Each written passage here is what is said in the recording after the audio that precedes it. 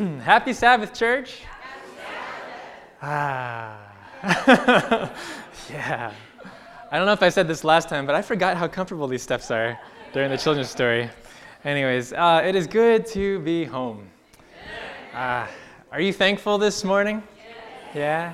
There's a lot to be thankful for. I'm thankful for the California sun. Wow. You know? I mean, we get Colorado sun, but you're like 6,000 feet closer to it, and so it's just, anyways.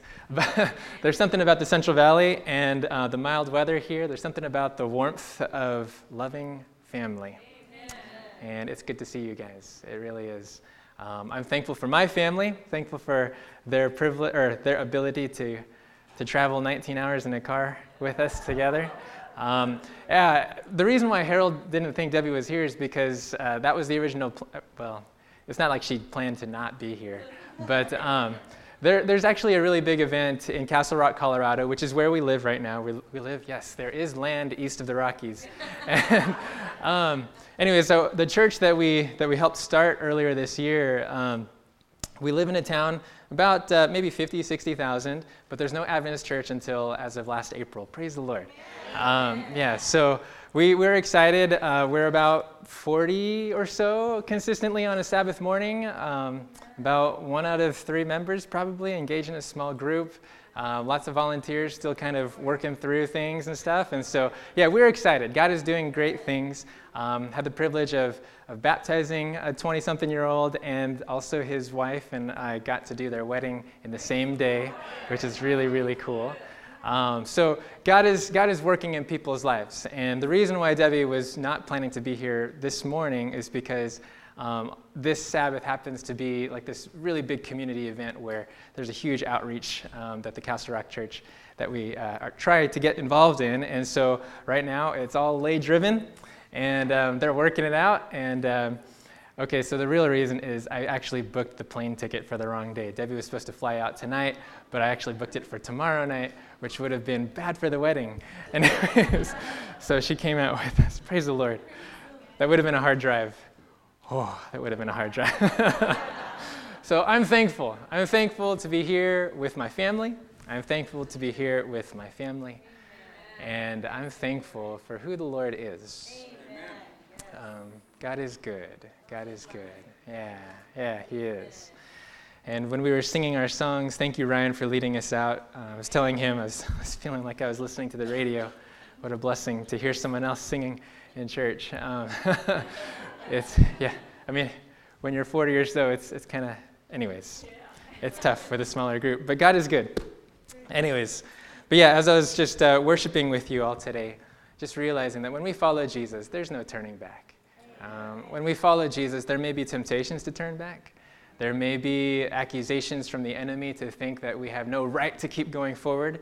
But I tell you, when we surrender all and we follow Jesus, there's no need to turn back. There's no need to turn back. This morning, I am, again, just privileged to, just walk these steps. This is kind of fun. We meet in a hospital lobby, which I get to preach from about, anyway, so this is nice. I'll just, excuse me for a moment. This morning, the message that I feel like God wants us to talk about today is called Running with Endurance. Running with Endurance. In September, I had the privilege of running my first half marathon. It's a lot harder to do at 6,200 feet than it is at, I don't know what Modesto is, but anyways, praise the Lord, I made it to the finish line. And, there's this truism that's kind of, it's shared here and there, that life is a marathon, not a sprint. Have you heard that before? Life is a marathon, not a sprint. In other words, when it comes to life, the goal is not speed. The priority is not swiftness. The priority is stamina. And when it comes to spiritual life, I think we all have a need for spiritual endurance. You know what I'm talking about? A need to be able to stick it out, not just to cross the finish line, but to, when the Bible talks about endurance, it uses this word that talks about persevering under burden. It talks about persevering, getting across the finish line, even when you're under great strain and struggle. And I don't know if you've ever experienced those times where your endurance spiritually has been challenged, has been put to the test. But today I want to talk about running spiritually with endurance.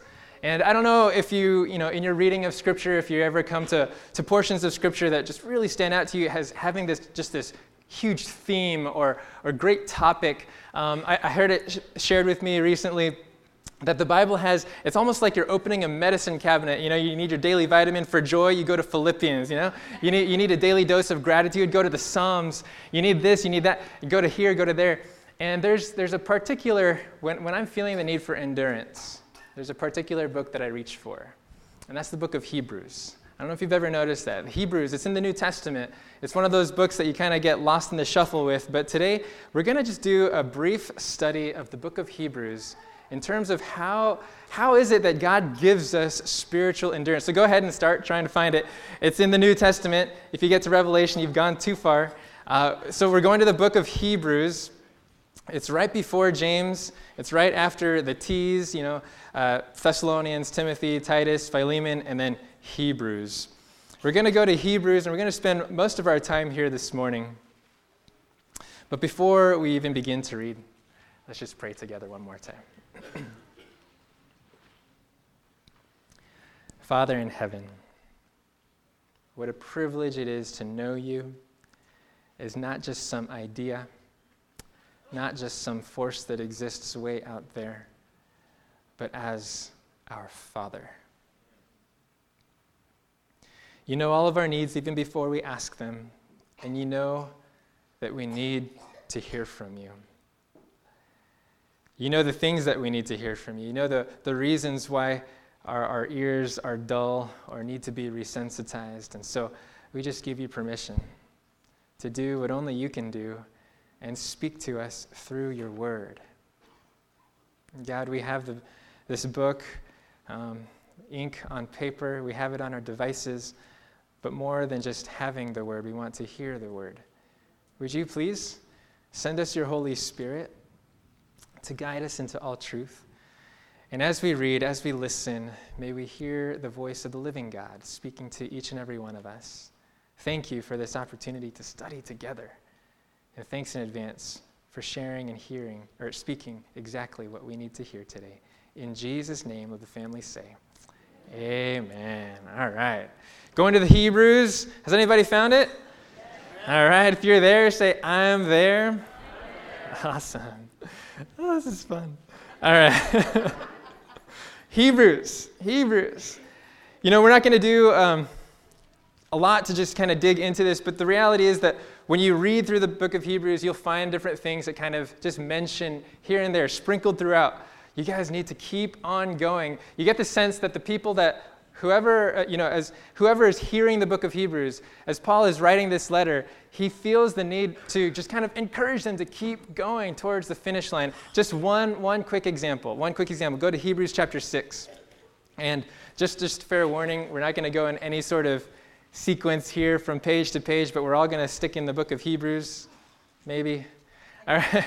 Hebrews chapter 6, and I think it's verse 11. Hebrews chapter 6, verse 11, I'm reading from the New King James Bible, and it says this, and we desire that each one of you show the same diligence to the full assurance of hope until where? Until the end. That you do not become sluggish, but imitate those who through faith and patience inherit the promises. The goal of the book of Hebrews, as you read it, as you hear it, as you study it, is so that you and I can cross the finish line. I mean, you take that to whatever application, cosmically, we want to cross that finish line, right? Personally, spiritually, we want to reach our spiritual goals. We want to accomplish that which God has called us to. But that's not going to happen unless we have some key things, particularly unless we have endurance. The people of the book of Hebrews, you get this idea that they're drifting along, that they're becoming sluggish, like it says, probably for several reasons. In that time, they were experiencing great persecution. So there were external difficulties. It wasn't necessarily a popular thing to be called a Christian, to be called a follower of Jesus. But it wasn't just the external difficulties, but I think there were also internal doubts as well. Maybe some of you experienced those external challenges, but also those internal just kind of constraints and those difficulties that just kind of spring up.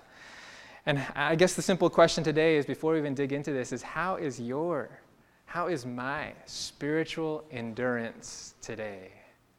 Are there external difficulties? Are there internal doubts?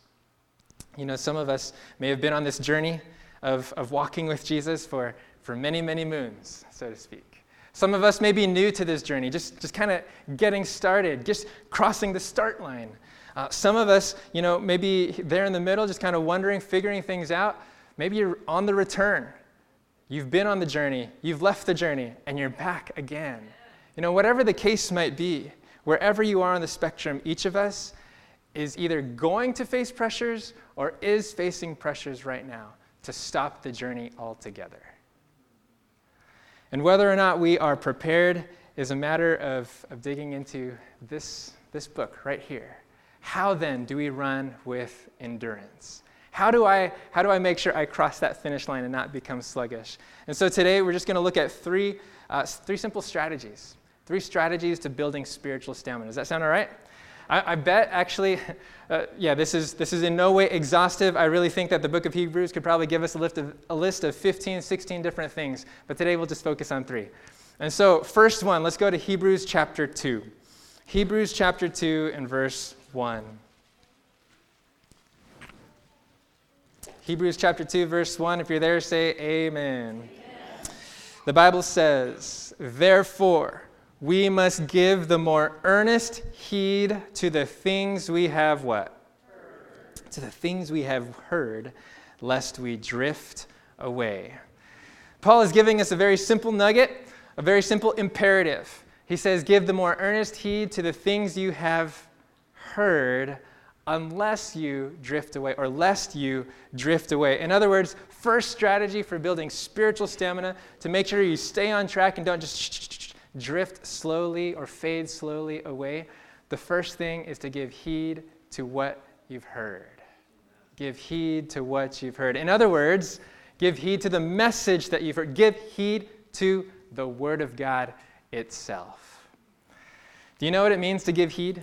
Or do you know what it's like when people don't give heed to what you've said? Parents, do you know what I'm talking about? Come put your shoes on. Come put your shoes on. Hello, over here. Come, it's a thing. There's a difference between hearing the word and actually following through with it, right? When you know that your word is heeded, it's not just that your child or your friend or your neighbor has heard what you've said, it's when they've actually followed through with what you hope for and expect. When we're talking about giving heed to the word, we're talking about being obedient to it. But the reality is that we can't be obedient to something, or maybe I should say this, it is a challenge to be obedient to the word at the first go around. A lot of times we need repeated immersion, so to speak, in that message, in that truth, in the Word of God. It requires being immersed in the Word, a continual hearing of the Word, so that there is a continual and natural doing of it as well. That's why I think John 8, verse 31, Jesus says to the Jews that are believing, he says in verse 31 of chapter 8, he says, "You are my disciples indeed, if you continue in my word." Have you heard that before? You are my disciples indeed if you continue in my word. In other words, abide in my word, if you stay in it. Jesus knows that the word, just one pass through, it doesn't stick the first time around. That's why he says, you're my disciples indeed, for real, genuinely. It's what sets true disciples apart from false ones, when you stay in the word. I think that's why, Jesus, there's a time in Luke chapter 24, post-resurrection Jesus, he likes to play hide and seek. I don't know if you knew that. But he ends up on this road with 2 very disappointed disciples who haven't made sense of the missing body of Jesus and the crucifixion of Christ. They haven't made sense of it. It's the road to Emmaus. These 2 disciples, they're walking along this road. They're kicking rocks. They're trying to figure out how to make sense of their life. What do we do with this hope that is now dashed? All these kinds of things. And there's this stranger that comes up and starts talking to them. And his name is Jesus, but they don't know it yet. And as Jesus is trying to lift up their hopes, to these guys that are about to jump off the journey, do you know what Jesus does? Before he shows them his hands and his side, do you know what he does? He gives them a Bible study. He gives them a Bible study. And beginning from Moses through the prophets, he preaches to them all the things concerning himself. And when they see Jesus in the Word, then they see Jesus right by their side. If you're ever struggling in your spiritual journey, kicking rocks, trying to figure out what in the world did God do with that prayer, you know, when you're trying to figure things out, ask God to take you back to the Word. And let him reveal himself in the Word. And as he does, he'll reveal himself right by your side. I think that's why Jesus, when he's making disciples, he says, no, we got to anchor these guys in the Word. Disappointed disciples, get them back to the Word. There's a time in John chapter 6. In John 6, Jesus has this huge multitude of people just following after him, flocking to him. It was right after he had fed the 5,000. And so he goes to the other side of the lake trying to find some quiet, but they go to the other side of the lake too.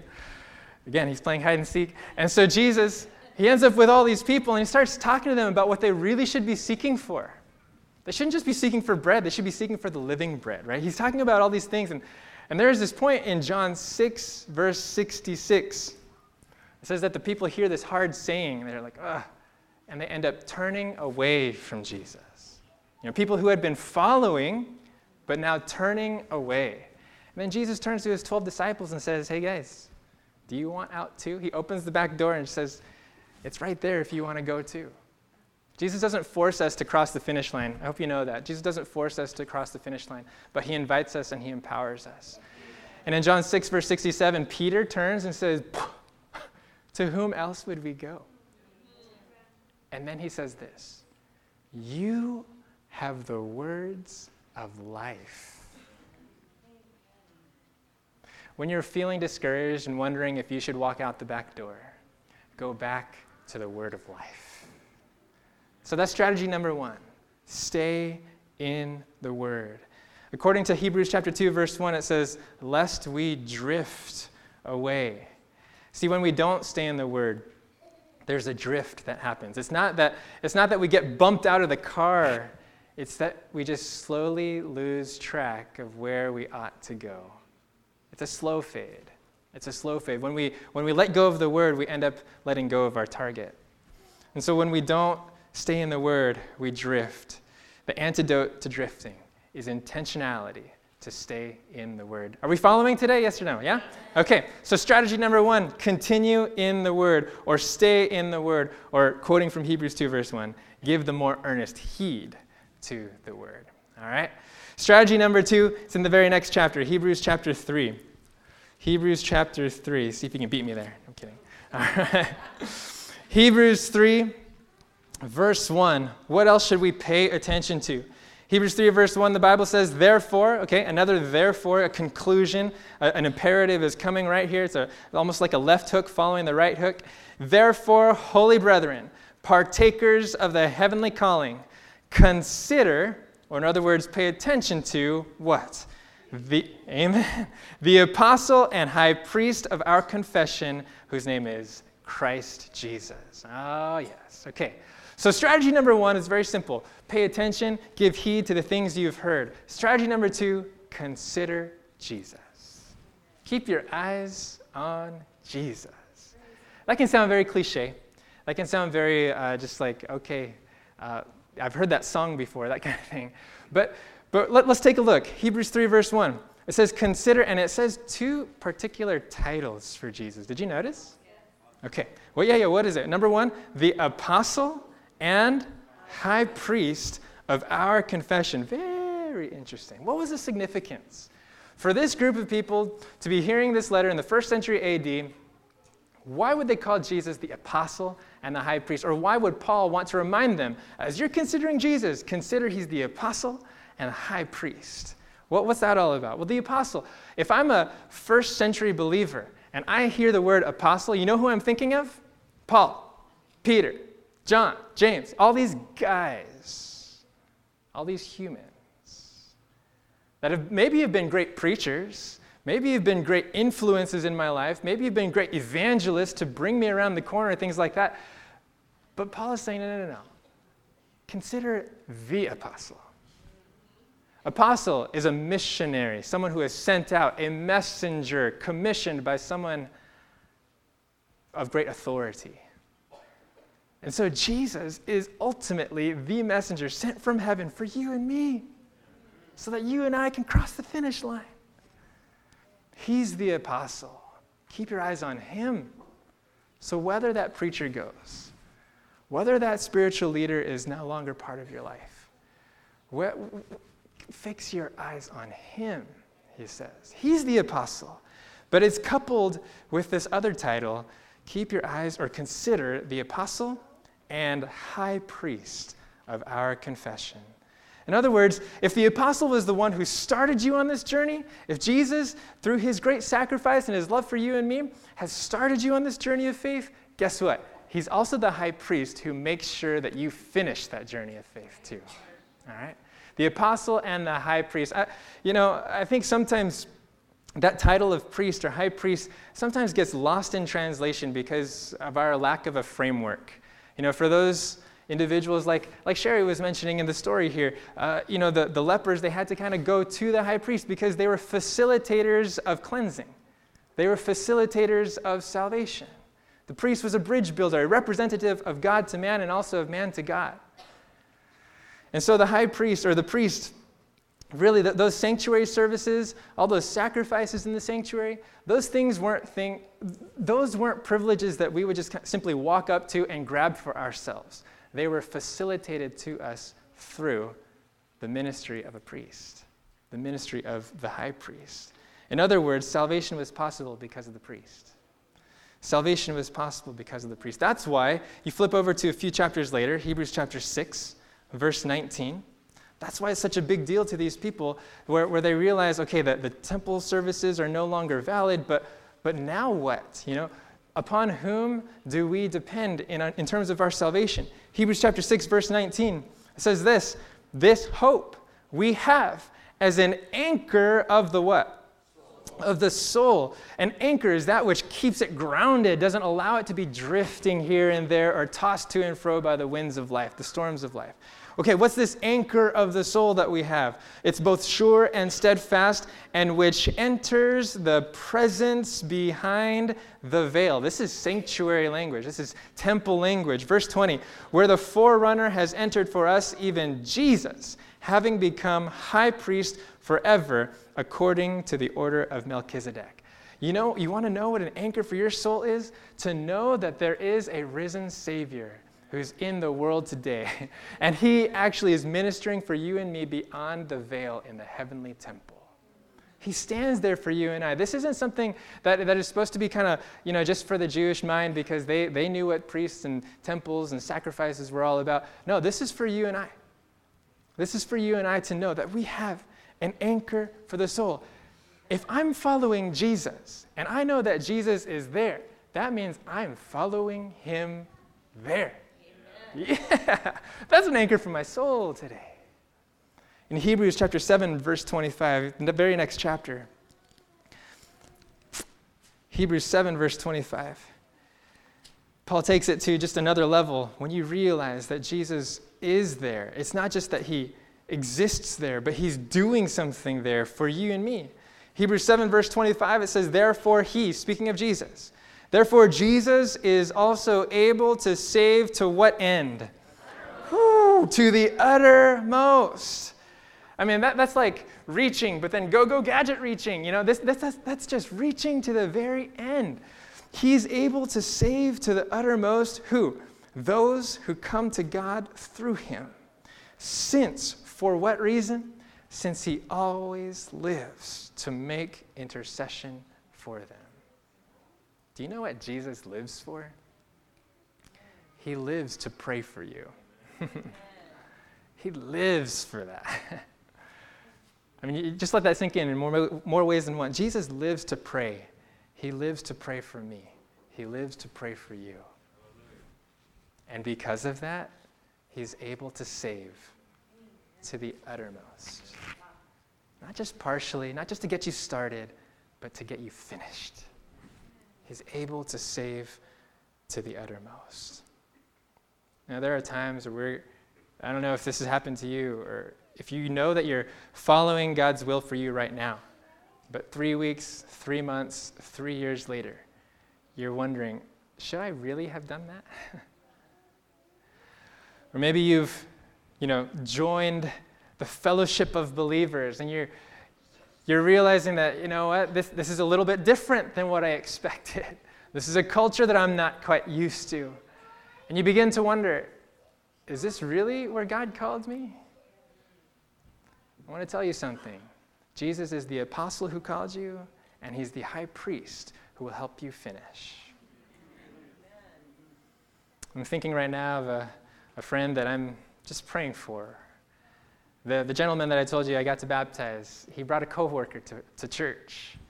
And just within 4 or 5 weeks, he felt like he had found a new family. And we began studying the Bible together. And I tell you, it is so refreshing to see someone reading the Bible for the very first time, seeing all the light bulbs turn on. And as we studied, 4 or 5 weeks on end, there was a little hiccup in the road, a bump in the road that caused him to kind of spin off a little bit. And I would solicit your prayers for this guy. I won't, Anyways, pray for him. His name is Dave. And in my last conversation with him, he wonders, did God really call him to this? Because of a simple bump in the road that led to other bumps in the road. One domino, one simple neglect turned into many other things. I don't know if you've been there, I don't know if you've done that, but if you're ever there, consider Jesus. That he is called the apostle. He's the one who invited you. Him, the Son of God, sent from heaven above so that you could walk with him. And also that he is the high priest who lives to pray for you, to make sure you cross that finish line. I just want to, just sit my friend down and say, don't you hear this? But it's up to us. Consider that. That's a strategy that we need to build into our daily habits, to consider that. When we consider that Jesus is our high priest, really, it's a matter of faith. It's an appeal to trust him. It's an appeal to recognize that, okay, I'm not the one that's going to help me cross this finish line. The best that I can do is just slow myself down. But the one who gets me across, his name is Jesus. It's an appeal to faith. I think that's why in Hebrews 4, actually, we're right there. Go ahead.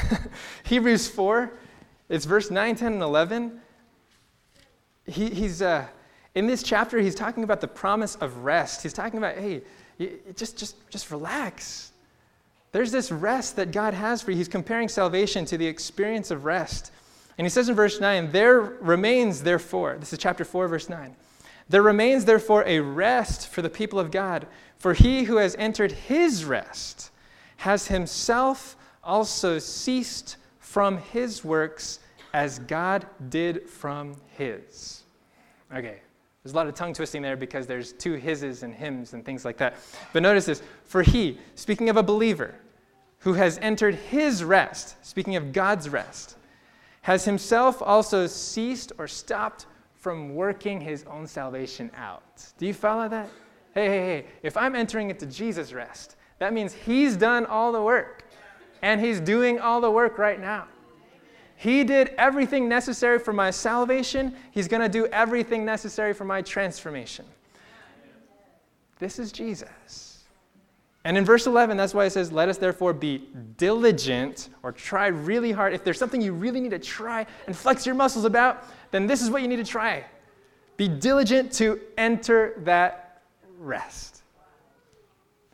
Work really hard to rest. Some of us are just like, I got to do this. Well, this is what you do. You rest. Try really hard to rest in the works of Jesus to save you. In the works of Jesus to save that situation that you are just so downtrodden about. In the works of Jesus to heal that relationship that you think is never going to be healed. In the works of Jesus to do what you cannot do for yourself.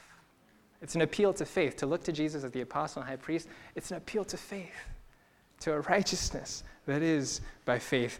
I think this is one of the greatest factors for drifting, when we drift into a dependence upon our own works. Friends, that is not sustainable. Did you hear that? When we drift into a dependence upon our own works to fix ourselves, to fix our marriages, to fix our lives, to fix our workplace, to fix our neighbors, to fix our kids, when we depend upon ourselves to do that, that is not sustainable. You and I will putter out like crazy. But Hebrews 12, verse 1. Hebrews 12, verse 1 just underscores this whole thing about considering Jesus in words that are worth memorizing. Hebrews 12, verse 1 and 2. The Bible says, Therefore we also, since we are surrounded by so great a cloud of witnesses, let us lay aside every weight and the sin which so easily ensnares us, and let us run with endurance the race that is set before us. How? Verse 2, looking unto Jesus, the author, the one who started, and the finisher, the one who completes our faith, who for the joy that was set before him endured the cross, despising the shame, and has sat down at the right hand of the throne of God. Running with endurance requires that we fix our eyes on Jesus. In Hebrews 3:1, he's the apostle and the high priest. In Hebrews 12:2, he's the author and the finisher. That requires an intense focus to fix our eyes on Jesus. I would say this also. It requires an exclusive focus. The word actually there, looking unto Jesus, it's this Greek word apo oreo. Apo meaning away from, and then oreho, looking. It's a gaze that's implying that you're looking away. You're not looking at certain things in order to look at this thing. Well, what are you not looking at? Verse 1, let us lay aside every weight and the sin that so easily ensnares us. This is about those things that are either unnecessary, those are the weights, or things that are undermining. Those are sins. When we look away from these things, we look to Jesus, we run with endurance. I don't know if you've ever tried running with a 40-pound backpack on. I guess the Navy SEALs do, maybe even 70, I don't know, yeah. But yeah, that's not a recipe for endurance. To take unnecessary things with you. To take things that are going to cause disease in your soul. That is not a recipe for endurance. So simple strategy number 1, give heed to the things you've heard. Simple strategy number 2, consider Jesus. Keep your eyes on Jesus. All right, last one. You ready? Hebrews 10. Hebrews 10, verse 24. Verse 24 and 25. The program run sheet that I was given told me that I was supposed to start at 11:33, but it never told me when to stop. Here we go. No kidding. Here we go. I hear there's a wedding tomorrow. You guys want to stick around? No, I'm kidding. All right. Hebrews 10, verse 24 and 25. We're giving heed to the word. We're giving heed to Jesus. Verse 24 of chapter 10. The Bible says, and let us consider who else? What? Oh, man. But they're so annoying. Oh, man. But they're so bothersome. Oh, man. But they took my pew. What? Oh. Let us consider one another. But I thought I wasn't supposed to look to people. I'm supposed to look to Hold on. Verse 24. Let us consider one another for what purpose? In order to stir up love and good works. Verse 25. Not forsaking the assembling of ourselves together, as is the manner of some, but exhorting one another, and so much the more as you see the day approaching. Amen. Friends, do you see the day approaching? Yes. I can't wait for that day. Yesterday, I drove out to San Jose to visit some family because my first cousin, who has 3 boys, her second child was killed in a car accident. Just driving to get some food with his girlfriend. Junior or senior in high school. Senior in high school, 17 years old. Friends, we don't need to endure that any longer than we have to. Do you see the day approaching? Man, when I read about Sutherland Springs, Texas, and seeing the love of many grow cold in this country and around the world, there are signs abounding, if you haven't seen them. The day is approaching. And according to this verse, because the day is approaching, we're supposed to do something so much the more. What is it? To consider one another and not forsake the assembling of ourselves together. Let's be honest. The exercise of faith in Jesus is an individual choice, right? The exercise of my faith in Jesus is not dependent upon somebody else. It's an individual thing. But the sustaining of my faith in Jesus apparently is impacted by the people around me. For better or for worse. Let's be real, right? For better or for worse. I was watching a YouTube video on how to transplant a tree. Praise the Lord, we moved into a home in March, and there's an empty lot right next to us with this foundation that hasn't been built on. I guess there was a builder that went bankrupt and kind of abandoned the project. But there's apparently a tree growing like in the middle of this foundation. And we know that the builders who are now working in this subdivision, that they're going to eventually build on that. And so Debbie talked to the supervisor there and said, hey, can we take the tree when you start building? Anyway, so we're trying to figure out how to take a tree out. Anyways, so I'm watching this YouTube video. All sorts of things I'm learning. When you transplant a tree, you're cutting off roots, you're putting it in a new environment, you've got to be sensitive to growth and the direction that it's facing the sun and things like that. But one thing is, when you put it in its new environment, you've got to make sure to stake it to the ground, like to hold some, is that the right terminology? Yeah. To stake it to the ground, yeah. Okay, so you've got a string around the trunk, not too tightly like a noose or anything. You got the string around the trunk and you've got it staked here. You've got it staked here, you've got it staked there, because there are prevailing winds, right? That will blow down a tree that hasn't developed roots. Some of us, when we join a church family, we feel like we're being transplanted. Roots cut off, limbs severed, and now I'm expected to grow in an environment I have no idea who is around me. That's a tough go. For the first 11, 12 months in Colorado, we had no church home. We were visiting churches every week, and it was tough. I could see it on my kids. It was tough to feel like visitors all the time. When we're in a new environment, we need people to stake us into the ground and to hold us up when we don't have roots of our own yet. This isn't true just at the very beginning of our new experience. This is true throughout. We need one another. We need one another. What does it say in verse 24? Let us consider one another in order to stir up love and good works. It's a two-way thing.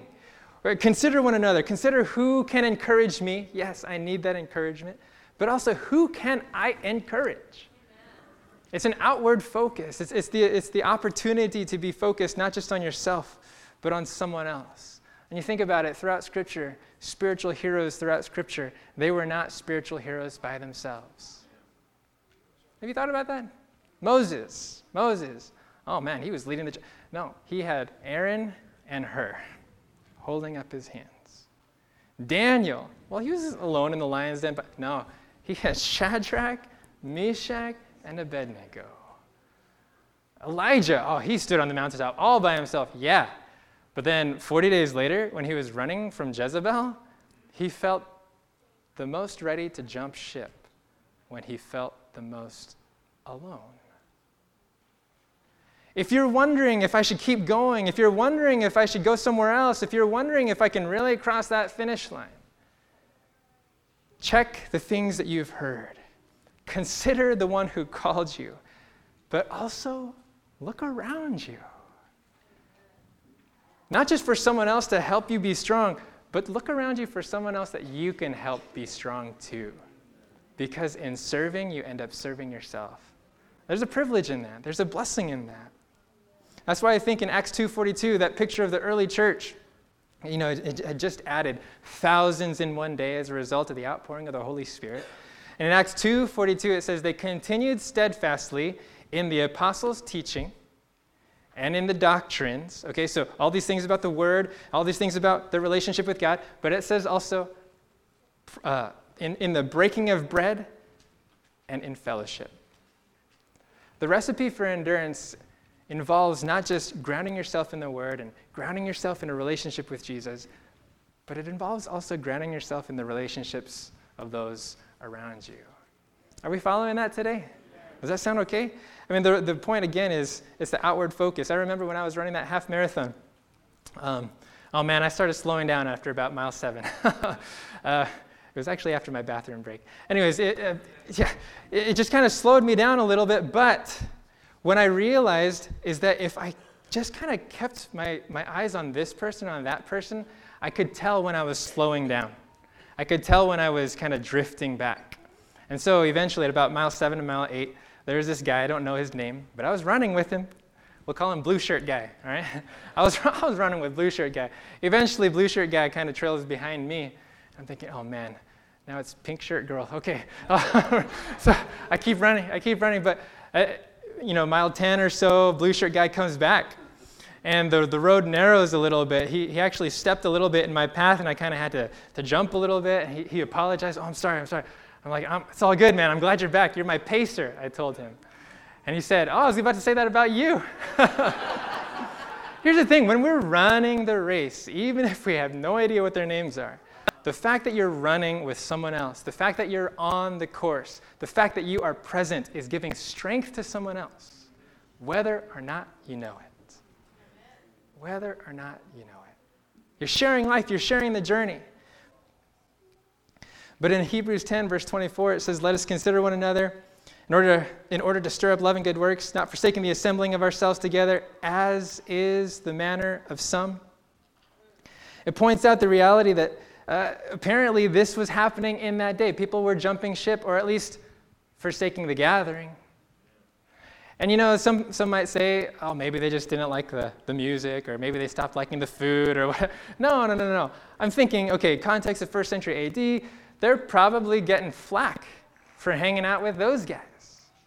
Okay? It was hard for them to associate with believers in the early generations of Christianity.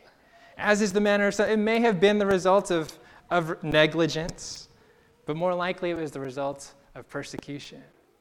It was hard to get together. To assemble themselves together cost something for them, right? It was hard.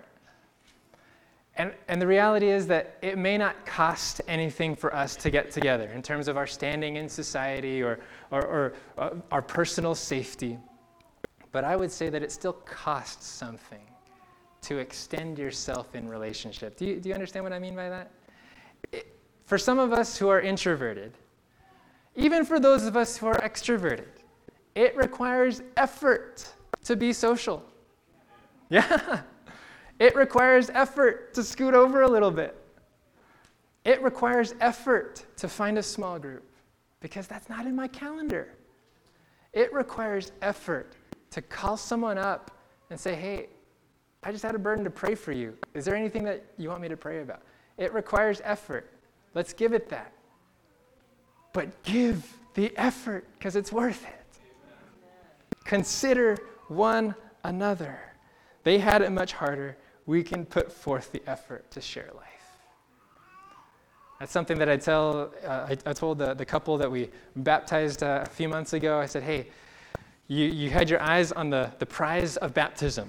Now what are your eyes on? What are the goals that you're working towards? We talked about the goals of abiding in Jesus. We talked about the goals of branching out into different ministries. We talked about also the goals of connecting. ABC, these are the ABCs that we're talking about.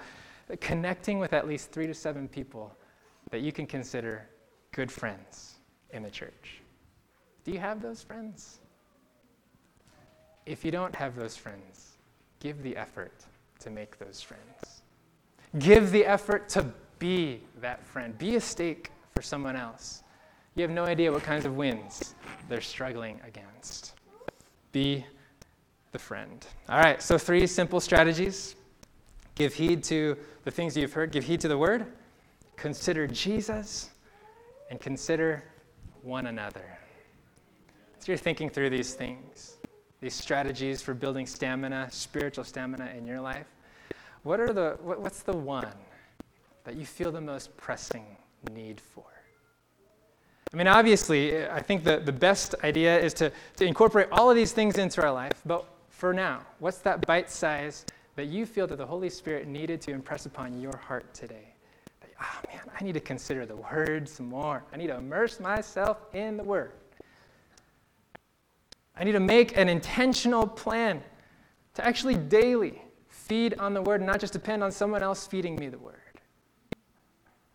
I need to give myself time to give heed to the Word. Maybe that's you. Or maybe it's considering Jesus. Maybe you've had the habit of just kind of waiting for someone else to carry you along or to lift you up. And maybe you've kind of been disappointed by what so-and-so has done or how they hurt your feelings or whatever that might be. Consider Jesus. He called you on this journey, and he's the one that's going to equip you to complete the journey. Consider Jesus. And I would say if that's your pressing need right now, to just consider Jesus, my practical suggestion would be simply to proclaim the gospel to yourself every day. I mean, that's kind of part and parcel with getting into the Word, but specifically, educate yourself about the gospel every day. Educate yourself about what the apostle has done to call you to this faith and what the high priest is doing now to make sure that you sustain your faith. Educate yourself about the gospel today. I think that's why Ellen White once wrote, "We would do well to give a thoughtful hour to the life of Christ." Every day, especially the closing scenes. Especially the closing scenes. Give yourself time. Maybe you need a very specific suggestion. Read Isaiah 53 for the next 2 weeks every day. Isaiah 53. Look to him as the Lamb, but also towards the end of the chapter, realize that he is the high priest as well, who ever lives to make intercession for you and me. So maybe it was giving heed to the Word. Maybe your pressing need is to give heed to Jesus or to consider Jesus. Maybe your pressing need, your most urgent need right now, is to consider someone else around you. Maybe that's it. Maybe you're still in the identifying faces phase. You haven't even gotten to the names yet, Maybe you're at the point where you're just realizing, I've been around for a while. I'm good with my circle of friends here.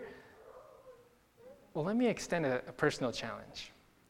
How about before Christmas, developing one more friend that you feel like, I should give a Christmas card to this person. Does that make sense? I mean, one more friend that you feel like, man, this is someone that is of value to me in my life because they strengthen me, but it's also someone I want to be of value to in their life and give them strength in their journey.